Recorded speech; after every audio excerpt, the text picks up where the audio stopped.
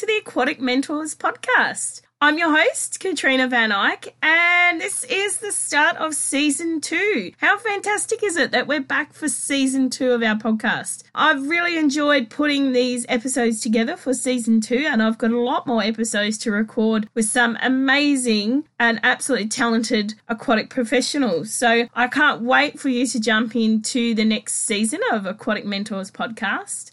And I wanted to mention our fantastic award that we received from Swim Australia. So the Aquatic Mentors podcast won the Swim Australia Swim School Excellence Award for small swim schools under innovation. So we're really lucky, and it was amazing to be able to share that award with guests that have been on. So thank you to everyone who's shared their story so far. You've really helped a lot of people in the industry to shine and really see what is out there and what they can do in their aquatic journey. So thank you to the amazing presenters that have been on our podcast so far. And also thank you to the individuals that are about to come on for Season 2 and hopefully Season 3 and beyond.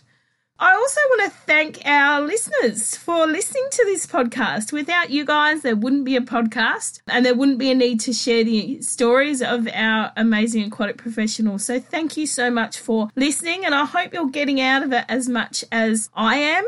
My dream is to bring aquatic professionals together to provide support and education, and hopefully that's what's happening through this podcast. If you see me at events and around the place, definitely let me know what you think of the podcast and let me know what you're getting out of it, because that's how I can learn and develop this podcast, and also myself. I know I have the privilege of going back through and editing a lot of these episodes.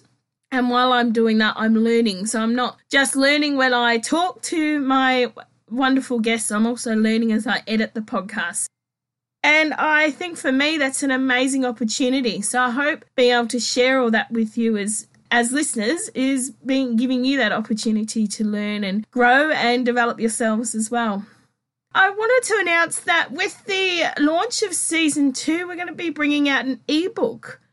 I took the chance during the off-season to really listen again to my episodes on the podcast and put together what I thought were some amazing tips that our guests have shared. And the reason I did this was when I noticed, as I was editing all the different podcasts from Season 1, that really some topics were coming up again and again and again. And I wanted to share those because I think if they're a topic that's coming up so often with different guests and with different backgrounds, I think it's something that we, need to share and really look into. It can use that information to develop the industry. So look out for the ebook. I will have it on the Aquatic Mentors podcast website. I'll put it in the show notes for this episode as well. So the ebook is called Season 1, Top 10 Tips for Aquatic Professionals. And the 10 tips I cover in the ebook are: never stop learning, promote the industry, be patient, love your job, give back to the industry, have fun, network, get to know your swimmers, find your niche, and aquatics is evolving.